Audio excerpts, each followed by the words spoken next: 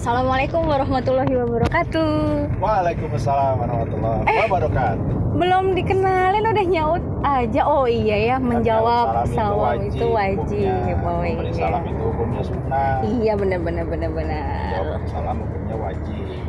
Oke deh. Emang perlu dikenalin gitu? Nanti kalau nggak dikenalin itu akan timbul prasangka ini kok. Oh iya. Tumben-tumbenan gitu. Biasanya Iya. kan suaranya sendirian dan akhwat aja, perempuan aja. Cuma tiba-tiba ada suara laki-laki. Siapakah kan gitu. Mahram bukan? Mahram bukan gitu. Iya, mahram bukan ya. Oke, jumpa lagi di sini bersama Celoteh Ibu. Ini udah berapa hari ya? Belum ada podcast lagi. Nah, ini kebetulan hari ini terasa sangat istimewa sekali ya, karena saat ini ibu lagi dalam perjalanan bersama, dikenalin nggak? Ya, bersama, panggilannya apa dong? Ayah? Boleh. Iya, bersama ayah. Kalau kamu udah punya anak ya dipanggil ayah. Iya, jadi apa dong? Kang Mas? Abang? Abang enggak. Sayur. Saya. Jadi maunya dipanggil apa? Disapa apa nih? Kan ini ibu, gitu kan? Apapun yang membuat kamu damai memanggil aku. Masya Allah. Aduh, nanti yang dengerin ini jangan ada yang baper ya. Nanti ada yang baper. Ya, hari ini ibu ditemani dengan ayah alias suaminya ibu. Mana-mana juga begitu kan. Dalam balik kan itu. Namanya siapa, Pak? Nama saya, nama lengkap atau nama panggilan nih? Bebas, mau nama lengkap, mau nama panggilan. Nama lengkap Syafaat. Katanya sih banyak orang yang nungguin, termasuk saya nungguin juga. Ntar saya ada di mana? Ya, dan termasuk saya alhamdulillah udah dapat syafaat di dunia gitu. Mudah-mudahan nanti di akhirat dapat syafaat juga. Amin. Syafaat yang mana tadi? Nah, itu syafaat dari Rasulullah, insyaallah lah ya. Amin. Ya, hari ini kita mau ngobrolin soal apa ya? Apa aja lah yang seru-seru gitu. Apa ya? Teman-teman mau kita obrolin soal apa nih mumpung ibu berduet dengan ayah? Jarang terjadi, memang belum pernah sih, baru ini aja berduet. This is the first time. Oke. Apaan aja ya? Inilah pertama kali ayah ikut podcast. Harusnya kesan pertama begitu menggoda nih. Waduh, menggoda ibu aja ya. Jangan menggoda yang lain. Oh ya. Kita ngomongin soal apa ya? Ya udah bebas kan. Ikut. Ya kan namanya tamu ya kan harus ikut tuan rumah dong. Iya. Gimana kalau kita ngomongin soal cerita kita aja deh, gimana? Waduh, apa yang mau diceritain? Berbagi sharing nih cerita kita nih. Ya, boleh lah. Yang mana nih? Yang bagus, yang jelek banget. Waduh. Nah, loh. Nano-nano nih soalnya kan. Yang mana ya? Ya berarti nano-nano aja isinya gitu. Siapa tahu dari cerita kita itu teman-teman di luar sana, para sahabat taat di luar sana itu bisa ngambil hikmah, bisa ngambil ibroh dari cerita kita gitu. Berarti kita cerita apa? Ya cerita tentang kita lah, gimana kita mengarungi, bahasanya puitis banget ya, mengarungi biduk rumah tangga. Mungkin ini bermanfaat untuk para akhwat, para sahabat taat di luar sana gitu yang kira-kira pasti bercita-cita ingin menikah kan, menemukan separuh tulang rusuknya ya. Iya, di pasar juga tulang rusuk banyak. Itu buat bakso. Wah, repot-repot juga tulang rusuk nggak ada, ke pasar itu mau 1 kilo, 2 kilo boleh itu. Jadi gimana? Cerita awalnya gimana? Cerita awal kayaknya lupa deh, udah lama soalnya ya. Kita udah nikah berapa tahun sih? Kita nikah tahun 2007.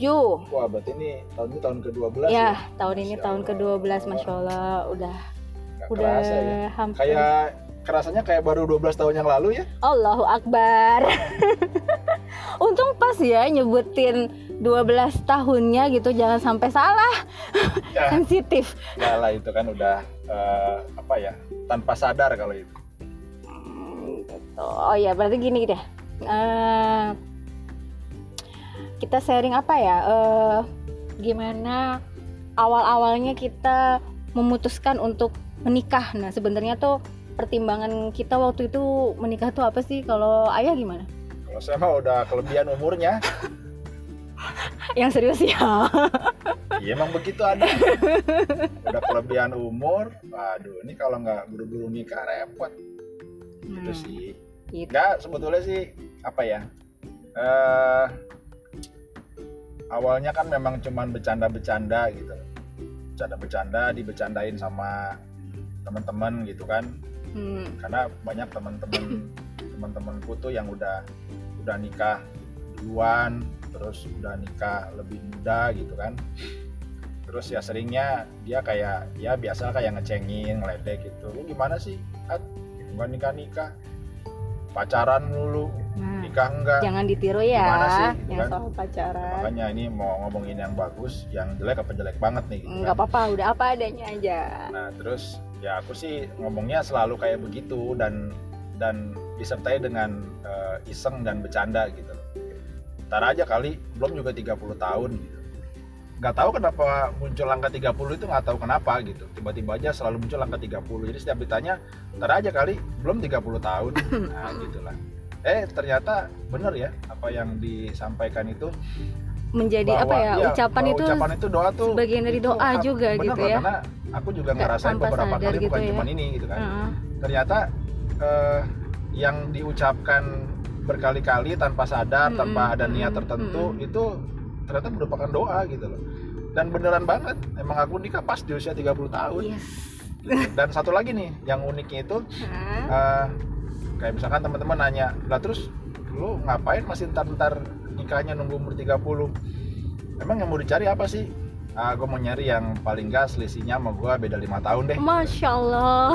Lah kok dilalanya kenapa juga dapetnya yang beda 5 tahun gitu kan. Nah, jadi makanya mungkin ini jadi masukan buat teman-teman. Dan ternyata emang betul apa yang kita ucapkan itu bagian daripada doa. Jadi biasakanlah mengucapkan yang baik-baik supaya insya Allah gitu yang terwujud pun juga baik-baik. Masya Allah. Nah itu tuh ceritanya kenapa kok asal awal mulanya nikah. Nah sekarang gimana? Dari sisi aku?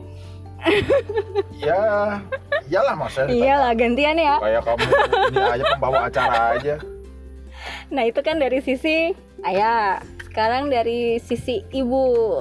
Nah dari sisi ibu ini apa ya? Kalau diceritain panjang, kalau diceritain detail. Jadi kita ceritain garis besarnya aja ya. Seperti tadi saya bilang bahwa cerita kita ini untuk sharing ya. Jadi buang yang jeleknya, ambil yang baiknya. Nah, ada nggak yang baik? Insya Allah mudah-mudahan ada yang baiknya ya. Pede banget tuh kita ya. Pede ya. Iya, yang baik banyak ya. Awal kalau aku kenapa pengen menikah pada saat itu, jadi ada unsur ini sih. Waktu itu ya ceritanya pada zaman jahiliyah dahulu kala lah, sebelum hijrah. Nah kebetulan nih baru putus dari mantan yang ya kesekian ya lah ya, nggak usah disebutin ya. Berapa sih?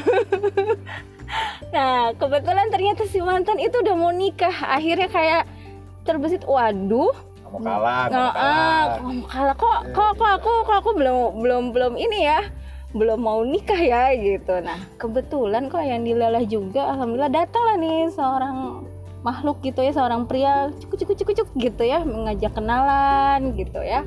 Iya kamu ngajak kenalan duluan sih, kan kamu yang nyapa duluan. Apa perlu diceritain nih?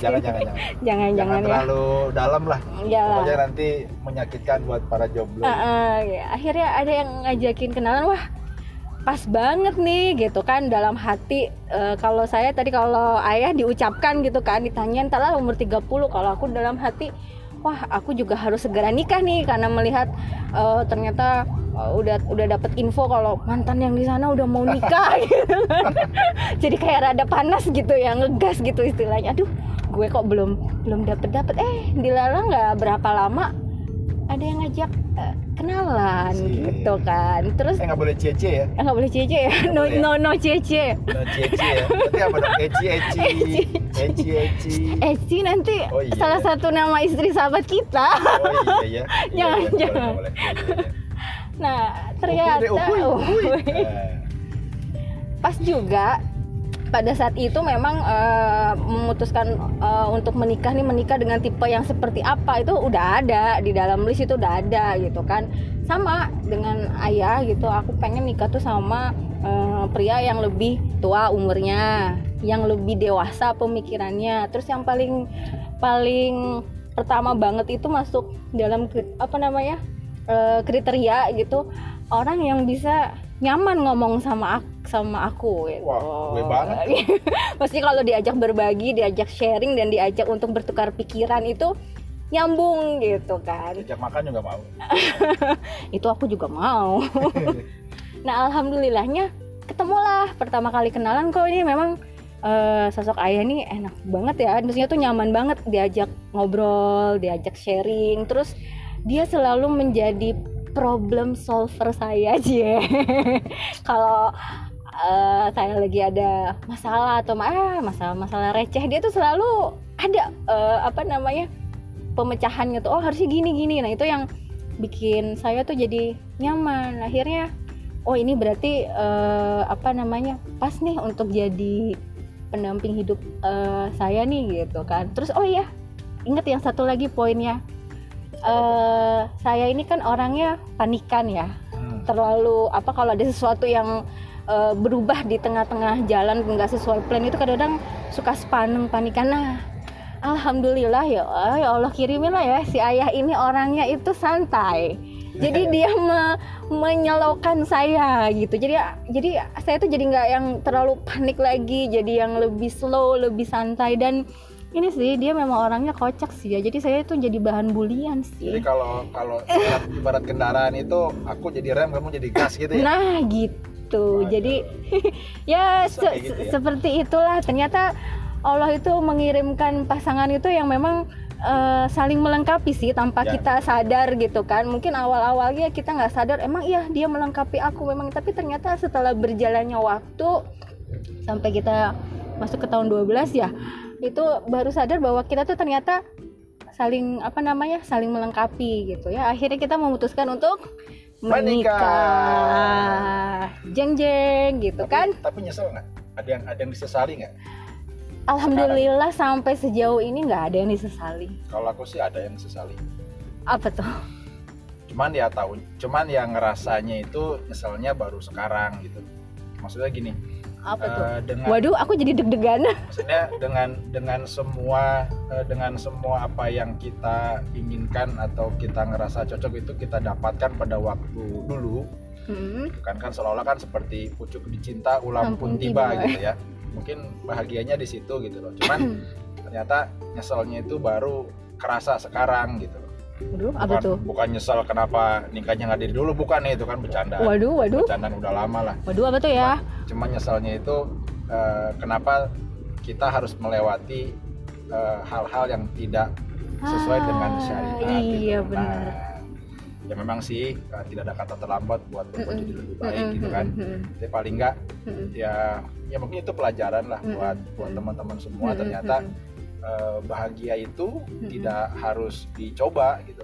Jadi tanpa dicoba pun kalau memang kita punya niat yang baik, insya Allah akan bahagia juga kok. Jadi ya itu sih kadang-kadang yang sekarang masih sempat keinget gitu kan. Setelah kita sekarang belajar buat lebih baik gitu ya, belajar buat taat, belajar buat mengikuti apa yang dituntunkan oleh Islam gitu kan.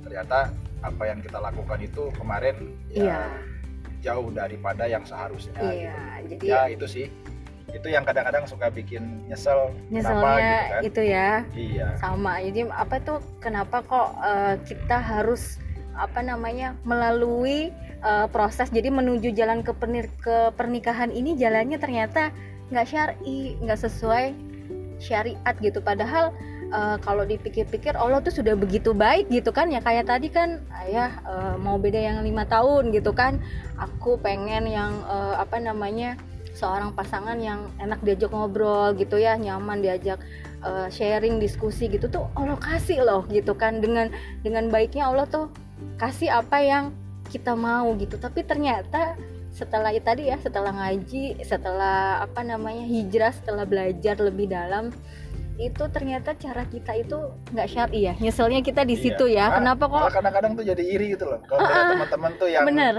yang ta'aruf, terus yang nikahnya bisa dipisah gitu kan. Terus yang betul-betul sesuai syariat sesuai Islam. dengan syariat tuh. Masya Allah. Jadi iri gitu kan. Kadang kenapa gitu loh. Kenapa kok kita dulu nggak kayak begitu gitu loh. Mau nyoba lagi udah nggak boleh ya. Iya. Nggak, itu bukan kode. Ya, akhirnya kalau sekarang kita sudah tidak perlu lagi mempertanyakan kenapa ya gitu kan. Sih. Mungkin itu sesuatu memang Allah yang sudah tetapkan. Nggak juga sih, itu sebenarnya pilihan kita ya sebenarnya, karena kita nggak belajar gitu ya, karena kita nggak tahu gitu. Tapi paling enggak kita sekarang itu ya di usia pernikahan yang udah 12 tahun ini mencoba untuk memperbaiki semua kesalahan kita yang dulu-dulu gitu. Betul. Jangan sampai nanti anak-anak kita ke depan itu mengalami proses yang sama dengan orang tuanya nih yang nggak syar'i gitu. Jadi berusaha untuk terus memperbaiki diri, untuk terus mohon ampun sama Allah ya, karena jalan kita menuju ke pernikahan itu ternyata salah selama ini, tidak syar'i. Jadi itu ibrah yang pertama tuh yang bisa diambil. Jadi alangkah baiknya gitu ya, pernikahan itu kan sesuatu hal yang sakral ya, yang benar-benar bernilai ibadah di mata Allah gitu kan. Jadi ya sudah seharusnya bahwa proses jalannya menuju ke pernikahan itu ya harus sesuai dengan syariat Allah gitu kan. Jadi bagaimana kita mau menginginkan keluarga yang sakinah mawaddah dan warahmah ketika proses yang kita jalani untuk menuju ke pernikahan itu adalah proses yang gak syar'i, dengan pacaran ya kan ya. Terus nanti di proses pernikahannya itu juga terjadi ikhtilat, tidak dipisah gitu. Jadi alangkah sayangnya gitu ya, padahal itu menikah itu kan salah satu bentuk ibadah gitu kan. Nah itu yang jadi pertama kali nih ibrah yang pertama. Nah sekarang kita nih menikah lah kita ya, jeng gitu ya, yang kita beranggapan wah enak nih ya. Kalau saya pribadi udah waduh menikah enak nih, aku bisa lebih bebas, misalnya bisa pacaran halal gitu ya, bisa berdua-duaan, bisa ya semau-mau yang tadinya dibilang nggak boleh ini nggak boleh itu gitu kan, jadi lebih bebas gitu kan. Tapi ternyata apakah cerita pernikahan akan selalu seindah itu gitu kan? Inilah tantangannya gitu kan, gimana ya? Ya namanya hidup pasti nggak pernah sesuai dengan apa yang kita ekspektasikan, karena yang terjadi di depan itu kan hal yang nggak pernah bisa kita duga gitu. Kita cuma bisa berjalan dengan apa yang kita lihat sekarang, tanpa kita bisa tahu apa yang akan terjadi nanti seperti apa gitu. Jadi sebetulnya sih kalau mau dilihat enak atau enggaknya, ya pasti dua-duanya ada. Gak mungkin bisa enak semuanya. Ya kadang-kadang mungkin yang orang lihat aja kan, enak ya keluarga itu ya, kayaknya nggak pernah ribut. Ya di luar mah nggak ribut ya kan, di rumah waduh siapa yang kira ya, piring gentayangan ya kan, baju ada yang robek gitu ya. Kalau nggak robek nggak bisa masuk tangan kita. Karena ditarik-tarik habis berantem loh. Ya, jadi biasa begitulah. Nah itu sih sebuah hal yang wajar lah dalam menjalani hidup sebagai keluarga. Justru kalau nggak kayak begitu malah nggak seru gitu loh. Jadi ibarat kita makan aja, makan kadang-kadang kan kita pengen agak pedas sedikit ya kan, mungkin kadang-kadang keasinan atau mungkin kurang garam gitu loh. Jadi ya itu mesti kita nikmatin gitu. Intinya kan sebetulnya kita bukan mengejar itu gitu. Kita bukan mengejar bahwa hidup itu harus kayak gimana, bukan. Tapi yang kita kejar itu kita harus hidup bagaimana gitu. Kenapa? Karena dengan bagaimana itu berarti akan ada output di situ. Nah, output itulah yang kita butuhkan. Ya, karena sejatinya kan hidup yang sebenarnya bukan ada di sini, tapi kan di tempat yang nanti akan kekal selamanya gitu. Nah, justru dengan bagaimana itu artinya kita akan mengumpulkan sesuatu untuk nanti kita jadikan bekal buat hidup kita yang sebenarnya.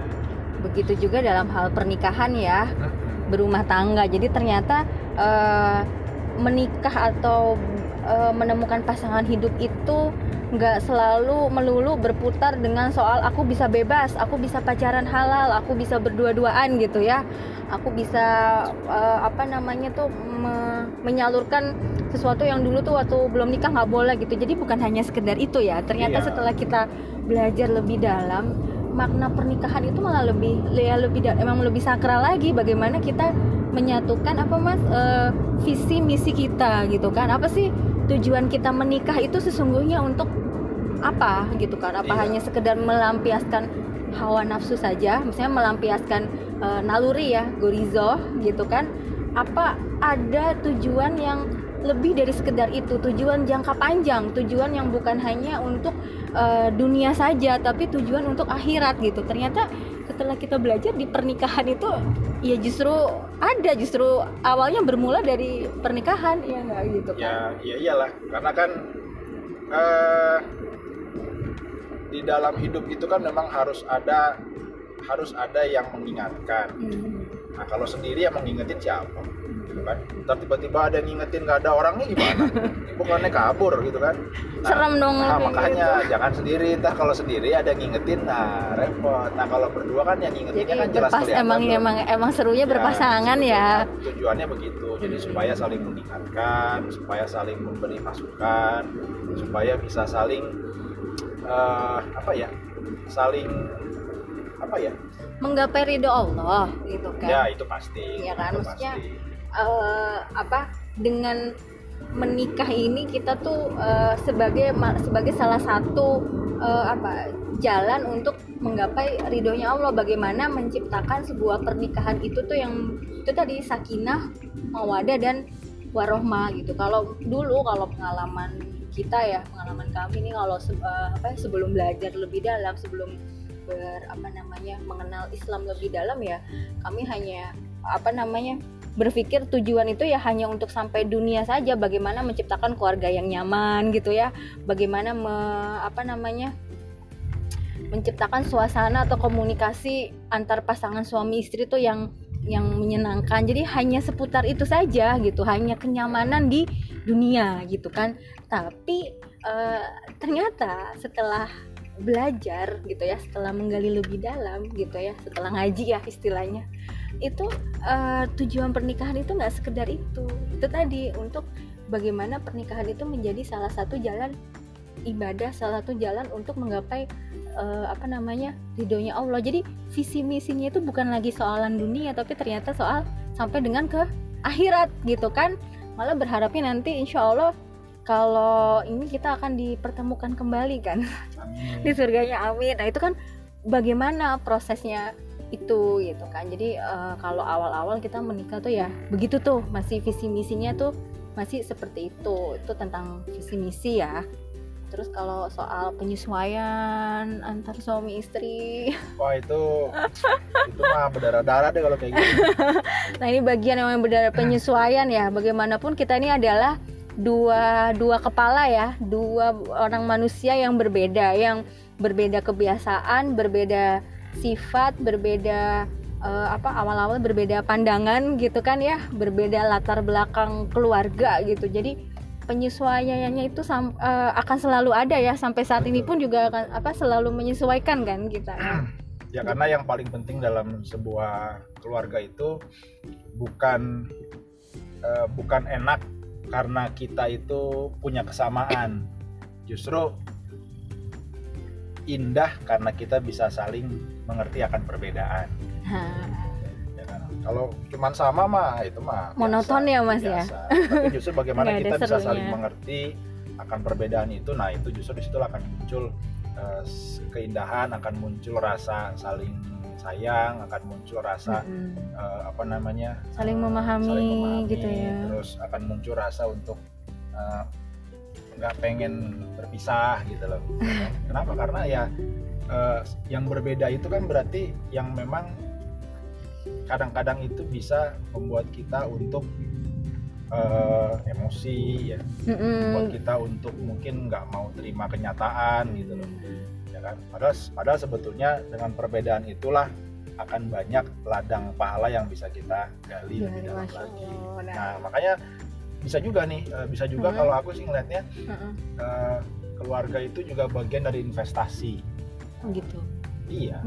Kenapa? Karena ya bagi keluarga yang sudah dikaruniai anak gitu ya. Kalau seandainya keluarga itu bisa betul-betul menjadikan anak-anaknya ini anak-anak yang soleh dan solihah, bukannya itu investasi buat di akhirat nanti. Iya, Masya Allah, ya Allah. Nah, sementara kita nggak tahu nih, kita bisa terus berada bukan terus ya, kita akan bisa mendapatkan sesuatu kebaikan di akhirat nanti kan bukan karena amal-amal kita gitu. Iya ya. Tapi bisa jadi salah kita satunya mendapatkan gitu kedamaian ya. di akhirat, kita mendapatkan kenyamanan di sana itu hanya disebabkan oleh doa dari anak-anak kita.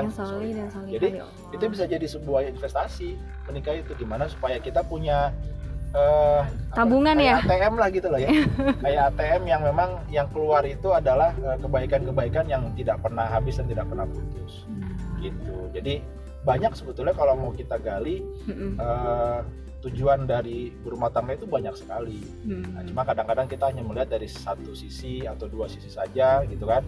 Yang itu juga udah melihatnya cuma satu sisi, terus yang dilihat cuma yang enaknya doang lagi. Iya. Yang enaknya dalam pandangan mata gitu kan. Waduh, asik nih, nikmat nih, gua punya istri yang cantik iya, kan? Misalnya gitu ya. Waduh, asik nih, gua punya istri yang langsing misalkan gitu kan atau punya suami yang ganteng gitu ya, hanya sekedar tampilan fisik ya gitu loh. Tapi sebetulnya kan jauh lebih daripada itu, dan banyak sekali yang bisa kita gali yang itu sebetulnya bisa menjadi ladang-ladang kebaikan buat kita, bisa menjadi investasi pahala kita yang bisa kita tunai pada saat nanti kita sudah ada di alam yang kekal gitu. Nah itu ya penyesuaian antar suami istri juga gitu kan. Bagaimana memahami kan tadi ya, dengan latar belakang keluarga yang berbeda, sifat yang berbeda. Tadi kalau di awal kita bilang bahwa kalau masalahnya saya bilang kalau saya nih lebih gampang ngegas gitu ya istilahnya. Terus suami ini lebih santai. Nah dari situ aja itu kan sudah punya dua sisi sifat yang berbeda gitu kan. Dan bagaimana saling melengkapi. Iya memang saling. Justru perbedaan itu akan jadi saling melengkapi. Nah. Justru kalau kita cuma nyari samanya doang, ya udah begitu aja nggak ada ceritanya gitu ya. Karena adanya perbedaan itu, dan pada saat perbedaan itu bisa disatukan, justru itu akan menambah harmonisasi. Iya. Jadi nambah kalau gitu. Iya. Yang awalnya cuman enak doang gitu kan. Nah, setelah ada yang berbeda terus bisa kita saling melengkapi kan jadinya nambah. Dan bisa saling memahami gitu kan. Jadi berarti nah untuk bisa sampai menerima perbedaan gitu ya, saling memahami itu kan tadi ya seperti kamu bilang ya, itu prosesnya berdarah-darah. Prosesnya itu luar biasa gitu ya. Hati ini kayaknya teriris-iris gitu, tapi akhirnya ada di satu titik kita menemukan bahwa pertama kali untuk saling memahami itu kan kenali, memang tetap satu ya, kenali pasanganmu itu lahir dan batin gitu ya istilahnya. Apa sih bahasa kalau lagi ini ya, bahasa cintanya pasangan masing-masing ya, dengan latar. Jadi dengan kita tahu nih bahasa cintanya pasangan kita akan lebih mudah memahami. Nah kalau misalnya kamu kan bahasa cintanya lebih ke melayani ya, semua kebutuhan istrinya tuh disediain sampai kalau menurut aku sih begitu, sampai aku belum mengungkapkan minta tolong tuh kamu tuh udah nyediain ini gitu ternyata. Karena saya punya kemampuan telepati yang tinggi. Jadi melayani banget kalau nggak kelihatan. Nah itu yang baru kalau aku tuh ngerasanya ya setelah beberapa tahun pernikahan lah. Kalau awal-awal nikah justru ya perbedaan itu gimana sih, kalau misalnya awal nikah kan pengennya, kalau dulu nih biasanya cewek tipe kayak saya gitu kan, pengennya itu banyak kata-kata manis-manis gitu ya, surprise atau kejutan gitu. Ternyata bahasa cintanya pasangan itu bahasa cintanya kamu tuh nggak begitu ternyata gitu kan. Setelah dipahami, bahasa cintanya suamiku tuh ternyata tuh lebih ke melayani dengan lebih ditunjukkan itu dengan perbuatan gitu kan, melayani, melindungi gitu ya, sering kasih kenyamanan ya, ternyata begitu gitu kan. Nah sekarang kalau menurut kamu itu penting tuh ya, sebetulnya itu sih kadang-kadang orang itu karena tidak bisa mengerti bahasa cinta pasangannya gitu. Jadi ya itu yang bisa memunculkan sebuah konflik gitu loh. Karena masing-masing saling merasa bahwa aku nih orangnya kayak begini gitu kan. Nah terus sebaliknya aku juga kayak begini orangnya. Jadi kamu harus terima aku kayak menuntut gitu ya. Ya padahal memang sebetulnya asal kita mengerti, oh dia bahasanya begitu ya, kita pada saat berbahasa sama dia berbahasa yang memang itu bisa dia terima. Begitupun sebaliknya, sama aja kayak kita sama anak-anak gitu loh. Kan nggak mungkin kita sama anak-anak itu kita ngomong pakai bahasa kita, mana dia ngerti. Iya. Ya kalau anak-anak itu mau nerima kita, mau dengerin kita, ya bicaranya pakai bahasa anak-anak. Coba mana ada guru TK ngajarin anak-anak TK pakai bahasanya bahasa anak kuliahan. Enggak ya, even dosen, gak nyambung even gitu dosen ya. yang anggaplah S3 gitu kan, suruh ngajar di TK, emang bisa? Belum tentu. Nah, itu karena bahasanya itu berbeda. Nah ini yang kadang-kadang bisa bikin konflik itu karena kita nggak mau menyelami bahasa cinta kita itu sebetulnya seperti apa. Tapi kalau itu udah tahu, insya Allah pusing. Ya kayak kamu nih, kamu kan tahu. Kalau bahasa cintanya belanja gimana? Pusing kan? Untung aku kan nggak gitu kan bahasa cintanya. Bahasa cinta aku apa sih? Enggak sih, nggak belanja sih. Di online doang. Sama aja ya. Begitupun juga suami kan. Kamu kan udah tahu bahasa cintaku tuh apa gitu kan, apa Mas? Jangan diceritain lah, orang-orang tahu. Oh gitu ya, malu ya? Enggak, ntar diikutin. Jangan. Ih dia mah. Ya, pokoknya cukup aja lah, cukup tahu. Jadi kayak contohnya tadi salah satunya bahasa cinta suami tuh seperti ini, ternyata melayani. Jadi kalau sekarang ya lebih memahami bahwa kita nggak akan bisa selalu menuntut, misalnya kalau contohnya menuntut kamu untuk ayo dong Mas, kok nggak ada kata-kata manis sih, kok nggak ada pujian sih, kok nggak ada ini sih. Jadi jangan, akhirnya nggak akan menuntut itu gitu, belajar untuk tidak menuntut itu ya, walaupun kadang-kadang masih suka ditanyain gitu ya, misalnya kan nggak suka sih, cuman sering kan lagi belajar juga. Jadi lebih mengerti, oh iya ya bahasa cintanya suami itu melayani, jadi kita ngerti, oh iya, jadi nggak perlu ditunjukkan dengan kata-kata, sebenarnya lihat aja perbuatannya bagaimana dia melayani istrinya ini yang bawel ya. Nah itu akhirnya kita jadi lebih mudah memahami dan lebih mudah untuk maklum gitu ya, memberikan pemakluman lah istilahnya begitu. Itu jadi kuncinya di situ. Jadi balik lagi soal pernikahan ya. Jadi tadi Mas, satu mau tahu kunci yang lain? Ntar dulu, belum dulu. Jangan kemana-mana dulu. Jadi disimpulkan gitu. Misalnya pertama kita harus tetapkan dulu kan tujuan kita menikah itu apa, ya enggak? Semua juga harus punya tujuan. Visi misi, karena kan kalau kemarin kan tujuan menikahnya kalau kita dulu sebelum belajar, sebelum mengkaji lebih dalam gitu kan, tujuan kita kan hanya untuk melulu kenyamanan kita aja kan. Secara dunia kita nggak mikirin akhirat nanti. Tapi ternyata kan kayak tadi yang kamu bilang bahwa dengan pernikahan itu sesungguhnya kita tuh menyiapkan investasi gitu loh. Menciptakan anak-anak yang solih dan solihah gitu, mewujudkan anak-anak yang solih, yang solihah ya. Seperti apa ya, kalau kita pengen anak-anak kita solih dan solihah kan otomatis kita sebagai orang tuanya juga harus yang solih dan solihah gitu. Tapi, kan coba pernah nggak berpikir betapa dahsyatnya Islam ya, betapa dahsyatnya apa yang Allah berikan buat kita gitu loh. Kan kalau kita menikah terus kita punya anak, terus kita bisa menjadikan anak-anak kita itu anak-anak yang soleh dan solihah, itu kan investasi buat kita di akhirat kelak. Karena kan doa anak yang soleh itu nggak akan pernah putus pahalanya kan gitu. Nah terus gimana cerita kok ada keluarga yang udah sekian lama nikah nggak dikaruniai anak? Berarti dia nggak bisa investasi dong. Oh kan? Iya kan? Ya. Tapi kayak gimana? Gimana hebatnya Islam ya, Masya Allah luar biasa. Ternyata itu pun akan menjadi sebuah investasi manakala mereka ikhlas dan sabar. Ya Allah. Gitu loh. Manakala mereka itu ikhlas dan sabar menerima keadaan yang memang Allah tetapkan sementara untuk belum dikaruniai anak, dengan ikhlas dan sabarnya itu, nah itu insya Allah selalu tertuai pahala buat mereka. Jadi Islam itu coba, ada nggak yang rugi dari Islam? Nggak ada sebenarnya. Untung semuanya. Untung semua ya. Jadi beruntunglah kita yang Islam ini, beruntunglah kita yang terakhir sebagai Muslim gitu. Jadi tadi kalau diambil kesimpulan bahwa sebuah pernikahan pun juga harus mempunyai sebuah konsep gitu kan?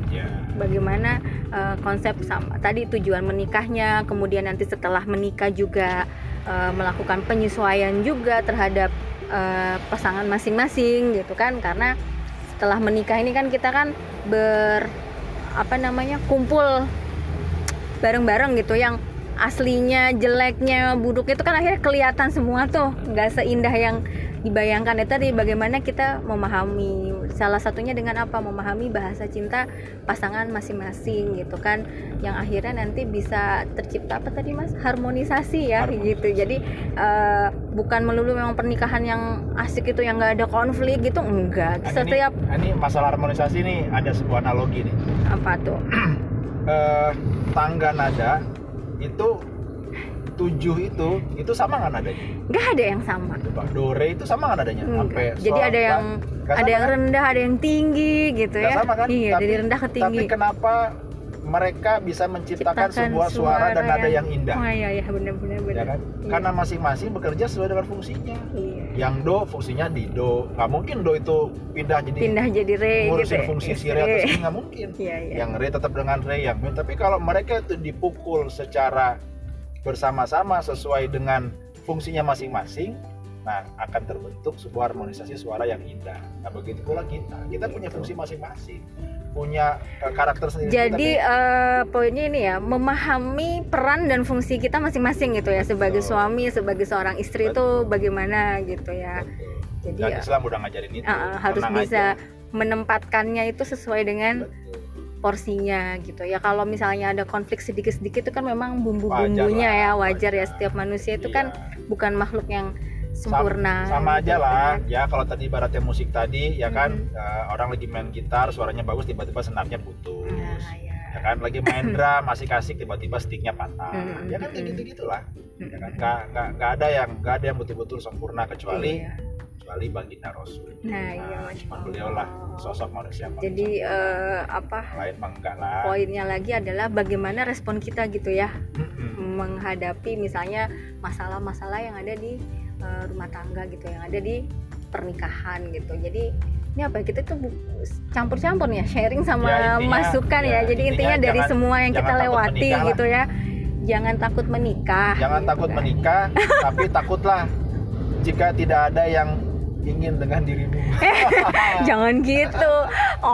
Kasihan manusia nanti baper lagi. Jadi jangan takut menikah, tapi takutlah ketika kita menikah gitu ya, tujuan kita itu bukan karena Allah. Itu yang harus lebih kita takutkan, karena segala sesuatu itu kan nanti akan dimintai pertanggungjawaban di mata Allah gitu, di akhirat kelak gitu. Jadi perjalanan menikah kita ya dengan up and down,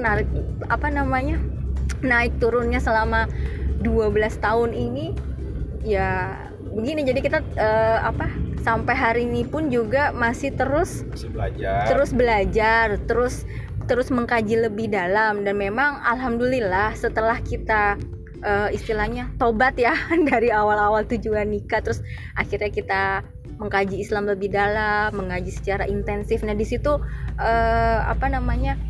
sedikit banyak memberikan perubahan atas kondisi rumah tangga kita gitu ya. Betul. Makin kesini alhamdulillah tuh makin merasa nyaman, pusing ya. Nggak nyaman ya.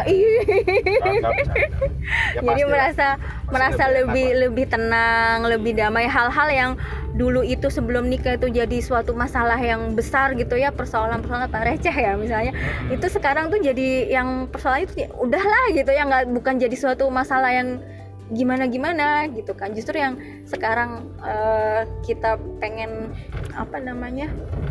wujudkan itu bagaimana keluarga kita ini sakinah mawaddah dan warohmah, dan juga bisa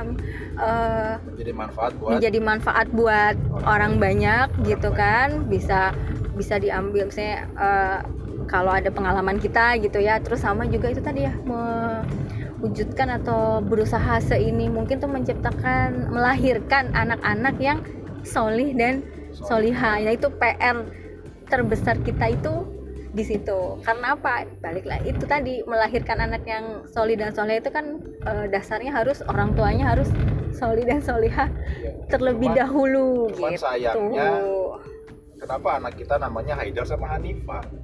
Kenapa emang? Bukan solih sama solihah. Iya, itu kan secara nama. Tuh kan, bener kan? Aku bilang ya, saya bilang nih, ini suami saya tuh selalu menemukan sisi bercanda itu seperti apa, padahal saya udah serius nanggepinnya gitu. Apa ya, ternyata dia keluar lah itu bercandanya gitu kan. Ini inilah harmonisasi kita tuh kayak gini gitu ya. Jadi itu membuat saya itu lebih nyantai itu. Hidup udah sulit, janganlah kita buat tambah sulit gitu kan. Ya. Kita nikmatilah. Jadi intinya gitulah ya, cerita pernikahan kita ya. Jadi apa tadi itu yang didapat? Kalau disimpulkan, udah disimpulin terus, udah ya. Kebanyakan kesimpulan ntar. Ya udah. Silakan nanti yang mendengarkan menyimpulkan sendiri. Gitu. Nah Ya. Itulah. Kalau nggak bisa menyimpulkan, bingung, silakan telepon call center McD 14045. Terus nyambungnya gimana tuh? Ya biar nggak, kan biasanya kalau kesel gitu kan hawanya kan jadinya lapar gitu loh. Jadi bisa terpenuhi oleh itu kan. Capek deh. Ya udah. Sekian dari Oke, teman-teman. Kami. Saya mau pamit dulu. Karena sudah hampir sampai di tempat tujuan. Sampai ketemu di podcast celoteh ibu selanjutnya. Gak mungkin kita nanti akan berduet lagi. Kayaknya enak nih kalau berduet gini. Bisa diatur. Ceritanya jadi Tergantung nyambung. inilah kompensasi yang saya dapatkan apa gitu. Oh, dia minta kompensasi ternyata, saudara-saudara. Ya udah, kita cukupkan sampai di sini. Sampai berjumpa di episode podcast saya selanjutnya. Satu lagi bahwa apa yang kami sharing di sini pada hari ini bukan melulu akhirnya menjadikan bahwa kami ini yang sempurna gitu ya. Sesungguhnya kami sharing dan menyampaikan hal ini pun juga sebagai pengingat untuk diri kami sendiri gitu kan. Oke, akhir kata sampai jumpa. Wassalamualaikum warahmatullahi wabarakatuh. Waalaikumsalam warahmatullahi wabarakatuh.